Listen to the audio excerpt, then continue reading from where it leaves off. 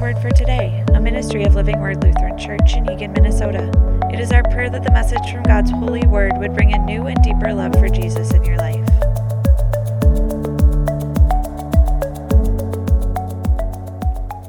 Welcome to Living Word Lutheran Church. I'm Pastor Nathan Olson. It's a blessing and a joy to share God's Word with you today. Here at our congregation, we believe that every single time we open up this book, that we're not just opening up like another book on your shelf, but that we're opening up the very Word of God, true from cover to cover.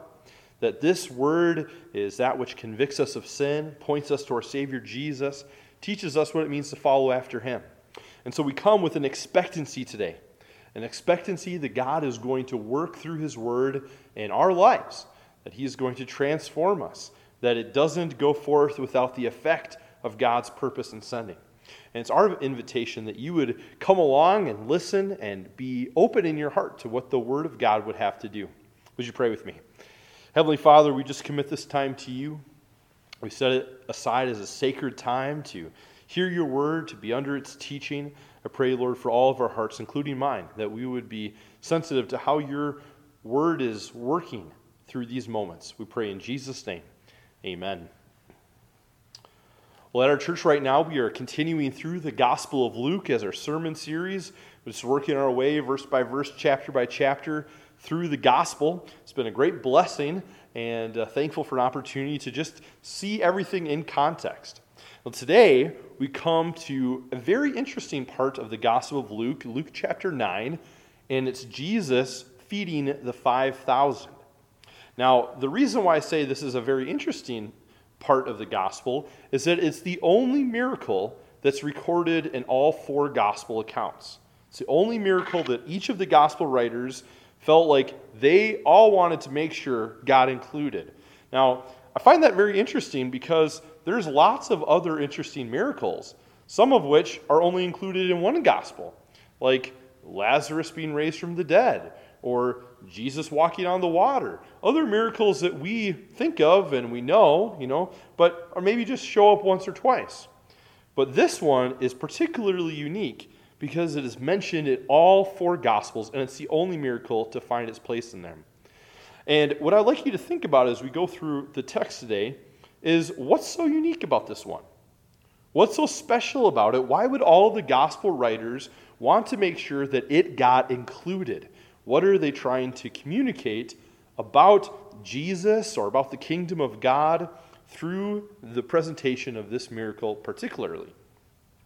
We see as we get into the context here of the feeding of 5,000, starting at verse 1 of Luke chapter 9, we see that Jesus' disciples are just getting done with some ministry.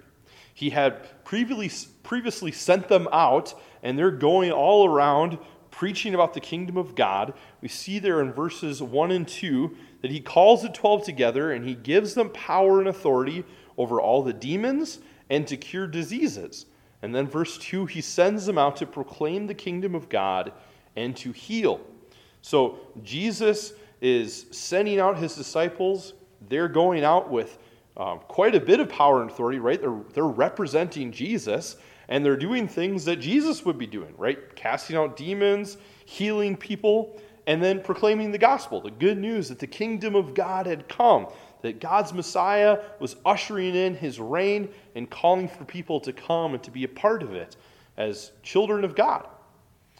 And then after this, we see in verse 11 that after the disciples are out and about and they're ministering and they're proclaiming the kingdom of God, that Jesus then calls them to regroup for a time of rest. And you can imagine if you've gone out and you've been, working with sick people who are needing to be healed, and you're casting out demons, and you're preaching, it's tiring, right? You're probably exhausted. I think of those who are in the medical community these days and just how tiring that profession is. You're working with people who are sick and often lives who are broken, and it can be draining. And so the disciples come back, and Jesus kind of regroups and says, hey, we're going to take some time to rest, to process, and they withdraw to this place called Bethsaida. And the thing that Jesus and the disciples had set out to do was very quickly interrupted because people heard where they were going. Right? The cat got out of the bag.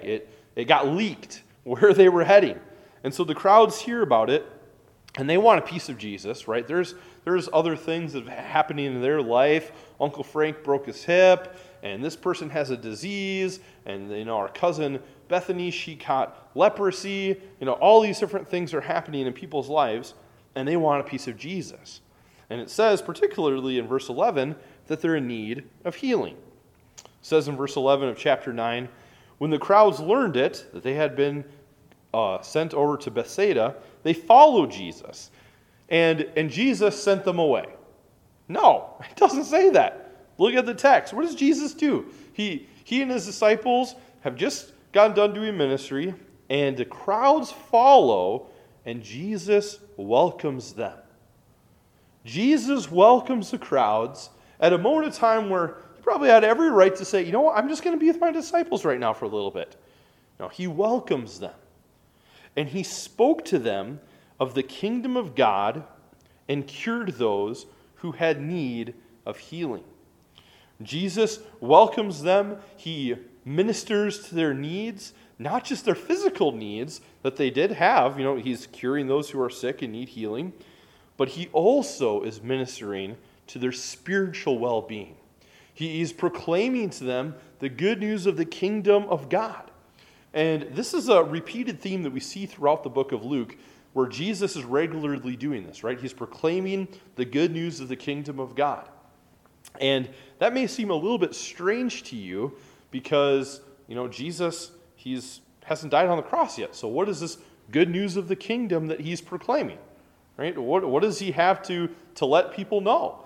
What is this good news for their spiritual souls that Jesus is bringing? I want you to pay attention to that because that has to do, that's your little hint, it has to do with why what Jesus is doing here is important. But I'll give you the Cliff Notes version up front. Jesus is proclaiming about the kingdom of God, that God has come to dwell with his people, that all of the promises that God has made are being fulfilled through the work of the Messiah, that he is there with his people, hasn't forgotten them, that he is Emmanuel, God with them, to provide for them, to sustain them, and that is what is happening through the work of his Christ. And so we see that Jesus is doing this, right? He's proclaiming about the kingdom of God. He's bringing healing to those who are sick. And we find out from the details here that this is not some small crowd, right? This is not just like, oh, hey, a few people are getting together, 50 or 100 or even a few hundred. No, this is a really big gathering. We hear that this is 5,000 men, it says there in verse 14. Think about that. That's a big amount of people. And likely, probably even a bigger group than 5,000 because it just says 5,000 men. Could be probably quite a bit more, if not double, because of women who are also there present and children, like we find out later in the text. And so this is a very big group. And as the day starts coming to a close, and as Jesus has been healing people, and as Jesus is preaching about the kingdom of God, the disciples come to Jesus and they say, Jesus, verse 12, the day began to wear away, and the 12 came and said, send the crowds away to go into the surrounding villages and countryside and find lodging and get provisions, for we are here in a desolate place. You can almost sense it from the disciples are coming to Jesus and saying, Jesus, we can't host these people forever. We're in the wilderness. We're in the middle of nowhere. I don't know if you've ever been in the middle of nowhere before, but the middle of nowhere, there is not much opportunity for excess food, excess lodging. You're in the middle of nowhere. I remember for our family, we were doing a trip out to North Dakota, and we're on some highway in the middle of nowhere, and it's just beautiful, right? You can look up, you can see the stars, and there is no lights around. And so for that effect, it's great. But then your gas starts getting a little bit closer to E, and now you start being a little frantic because you are in the middle of nowhere and you're running out of gas. You need to fill up. You need to find civilization. And you get that impression a little bit from the disciples' request here. Jesus, we have a huge crowd. They need a place to lodge. Well, they need food. We have nothing here, right? Jesus, we are in the middle of nowhere. Send the people away. And just in case you had forgotten, Jesus, we're tired, right? We had just been out ministering. You had sent us out, and we were supposed to have some R&R time together, a break, and now we've got a crowd of 5,000 plus. Send the people away. And, for us, looking at it, seems reasonable, right? That's a very reasonable thing. Disciples have been with the people all day. They had been with people before. Time for a break. And Jesus looks at the disciples, and he says something very intriguing here in verse 13. He says to them, you give them something to eat. Excuse me, Jesus? Yeah, you give them something to eat. That's a really funny joke, Jesus. Yeah, I don't know if you counted, Jesus, but yeah, that's 5,000 men. And men can really put away a lot of food. I don't think that's such a great idea. We give them something to eat. Even if we were going to muster all of our monies together, there's no way that we would be able to feed that many people. In fact, in one of the other gospel accounts, one of the disciples says, even if we had a whole year's wages, we couldn't feed that many people. It's a lot of people that are gathered here together. And Jesus looks at them and says, you guys do something about it. Give them something to eat. The people are here. We're proclaiming to them about the kingdom of God. We're doing ministry. You provide for them. You give them something to eat. You see, Jesus is pointing out something to the disciples here. He's going to point out who he is, right, and who they are. They had forgotten what Jesus had just sent them to do, to heal and cast out demons, and here they are, having just witnessed the power of God and forgetting who they're with, forgetting who they've been commissioned by. They've been commissioned by the Son of God himself. And they tell Jesus in verse 13, well, we don't have any more than 5 loaves and 2 fish. And unless we are to go buy food for all these people, it's not going to happen. There were about 5,000 men, Luke records there. Jesus, here's our resources. It's pretty limited. We've got a kid's lunchbox. That's going to be great. Yeah, it's got 5 loaves and 2 fish. And the underlying Greek there for that is 5 little tiny biscuits and 2 sardines. It's not like big salmon that this little kid's carrying around or, 5 large baguettes. No, this is like 5 little Triscuit biscuits, right? Little tiny things, and maybe 2 little sardines. This is a lunchbox snack. And the disciples bring it to Jesus and are like, Jesus, what are you expecting? We don't have anything. Are you expecting us to make something out of this? Are you expecting us to go and buy food for everyone? We're poor fishermen. We have nothing. Our pockets are empty. And this is where Jesus floors his disciples, and he does the impossible.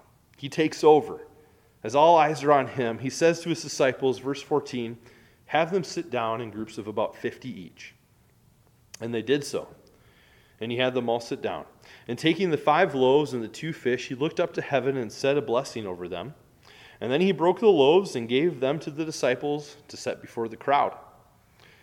Picture this. You have 100 different groups of 50 each at least. 100 small churches all gathered together, about the equivalent of that many people. This is a lot of people gathered here. Our youth gathering out in Colorado at Estes Park is about 2,000. This is over double that amount. And that feels like a lot. But finally, the disciples get everyone seated down, and Jesus takes the food, verse 16, and he blesses it. He blesses it, and he sets it out before the crowd. And then you have this line, which is totally amazing. Verse 17. They all ate and were satisfied. They all ate and were satisfied. And what was left over was picked up 12 baskets of broken pieces. Not only are all 5,000 plus people fed, but they were satisfied. They ate until they were full. They didn't have any wants, any more needs. They were perfectly taken care of. In fact, there was so much food that was provided for that the disciples picked up 12 baskets of broken pieces left over. 12 leftover baskets, one for each disciple. Just crazy.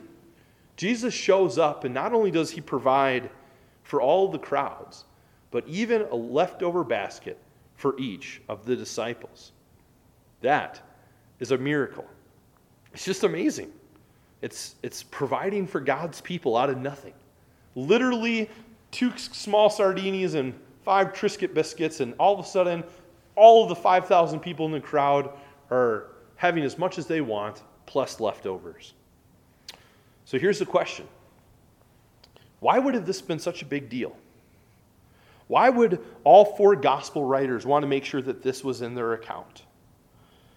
We find this answer most clearly, I think, in the context of the Old Testament. The proclamation of God's kingdom now coming amongst them. You see, there was another time in human history where God did the same kind of thing. Food literally appearing out of nowhere, not just for one meal, but for 40 years. Remember when that took place?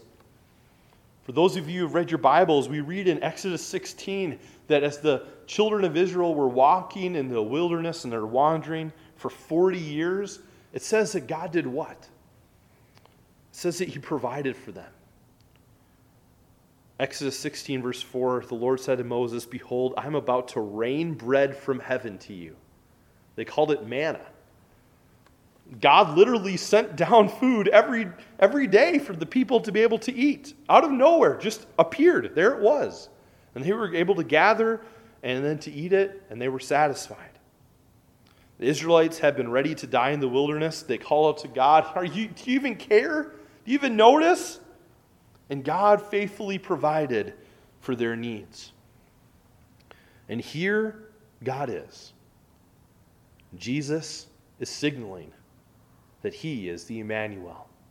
He is Messiah signaling. He is the one who is God with them in their midst. The living water, the bread from heaven, the one who brings satisfaction, the one who comes and meets the needs of his people. And this event is not just Jesus giving a free meal. It's Jesus proclaiming the kingdom of God in a physical, tangible way. The kingdom of God is here. The I am is here. Now, I am the one who is going to provide for you, to take care of you, to satisfy not just your bellies, but your soul. I am the Lord, Yahweh. In John chapter 6, the crowds said to Jesus, "What sign do you do that we may see and believe you? What work do you perform? Our fathers ate the manna in the wilderness. As it is written, he gave them bread from heaven to eat." Jesus then said to them, "Truly I say to you, it was not Moses who gave you the bread from heaven, but my Father gives you the true bread from heaven. For the bread of God is he who comes down from heaven and gives life to the world." They said to him, "Sir, give us this bread always." And Jesus said to them, "I am the bread of life. Whoever comes to me shall not hunger, and whoever believes in me will never thirst." Why do all the gospel writers include this miracle? They want you to know who this Jesus is. He's all these people have been searching for. He is the great I am. He is the God who was, who is to come, the Almighty. He is the Lord. He is the one who sustains all things, provides for all things, meets the needs of his people, watches over them, faithfully leads them, shepherds, and guides them. He's not just a free meal or a vending machine or a genie, but he is eternal satisfaction.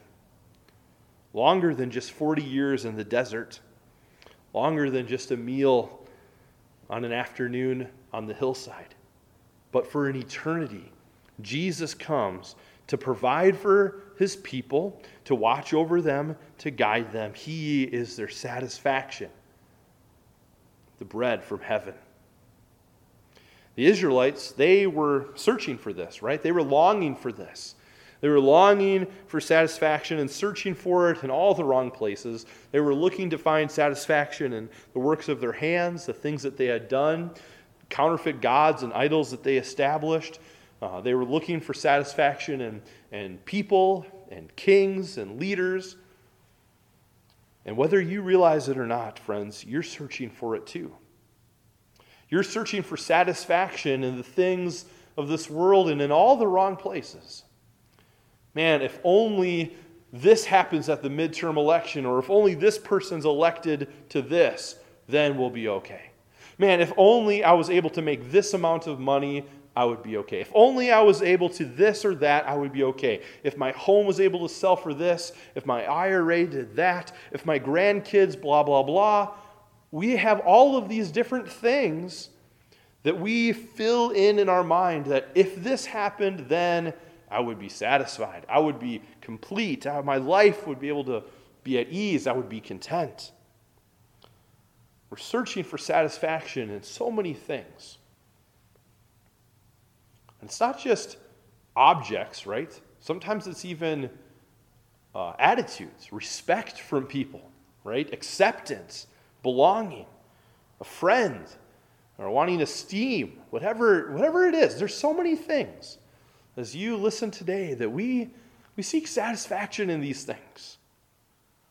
But friends, Jesus comes to the scene, and he makes a statement to those who are there and searching. And he says, you don't have to search anymore. I'm the one that you've been searching for, and I've come. I have come to bring you life and bring it abundantly. I've come to fill the needs that you have, to satisfy the longing of your soul. I am who I am. And for each and every one of you today, my question is, who is Jesus to you? What do you find when you come to him? Do you come searching for satisfaction? Do you find it in Jesus Christ? Jesus, to these crowds, is proclaiming the good news of the kingdom of God and then manifested it in their midst through this miracle. And all of the gospel writers took note. They realized what Jesus was doing, and it was significant. Do you realize it? Is it significant to you to recognize who this is and what he does? Friends, you could spend a whole lifetime searching and chasing after things. But sometime you're going to get to the end of your life, and I've been with enough people who have been at that point where I can assure you that the things of this world don't satisfy. The prestige, the respect, the esteem from others, it doesn't quench something in you. But a relationship with Jesus does. It changes your life. It gives you a different perspective and a different meaning on fulfillment and identity. Jesus comes to bring you abundant life. And that's a promise that's offered for me and for every one of you. So as you think about this miracle that Jesus came and did, my encouragement to you today is to recognize it's not just something that Jesus did, but it's something that he does. He comes to satisfy our longings, our souls. He gives us these examples to show in a physical and tangible way how he does that, and he even does that for us in the church. As we take communion together, we receive in a very physical and tangible way the bread of life, the one who has made satisfaction for us, the one who restores our soul. May your trust be in him both today and forevermore. Let's pray. Lord Jesus, thank you for today, an opportunity to think through this passage. I pray for those who are hearing, would you work in their hearts and lives, Lord, causing them to trust in you. We commit them to you, and now in Jesus' name, amen. Thank you for listening to God's Word for today. If you are impacted by the message you heard, please consider donating to the ministry of Living Word Lutheran Church by visiting www.livingwordaflc.org.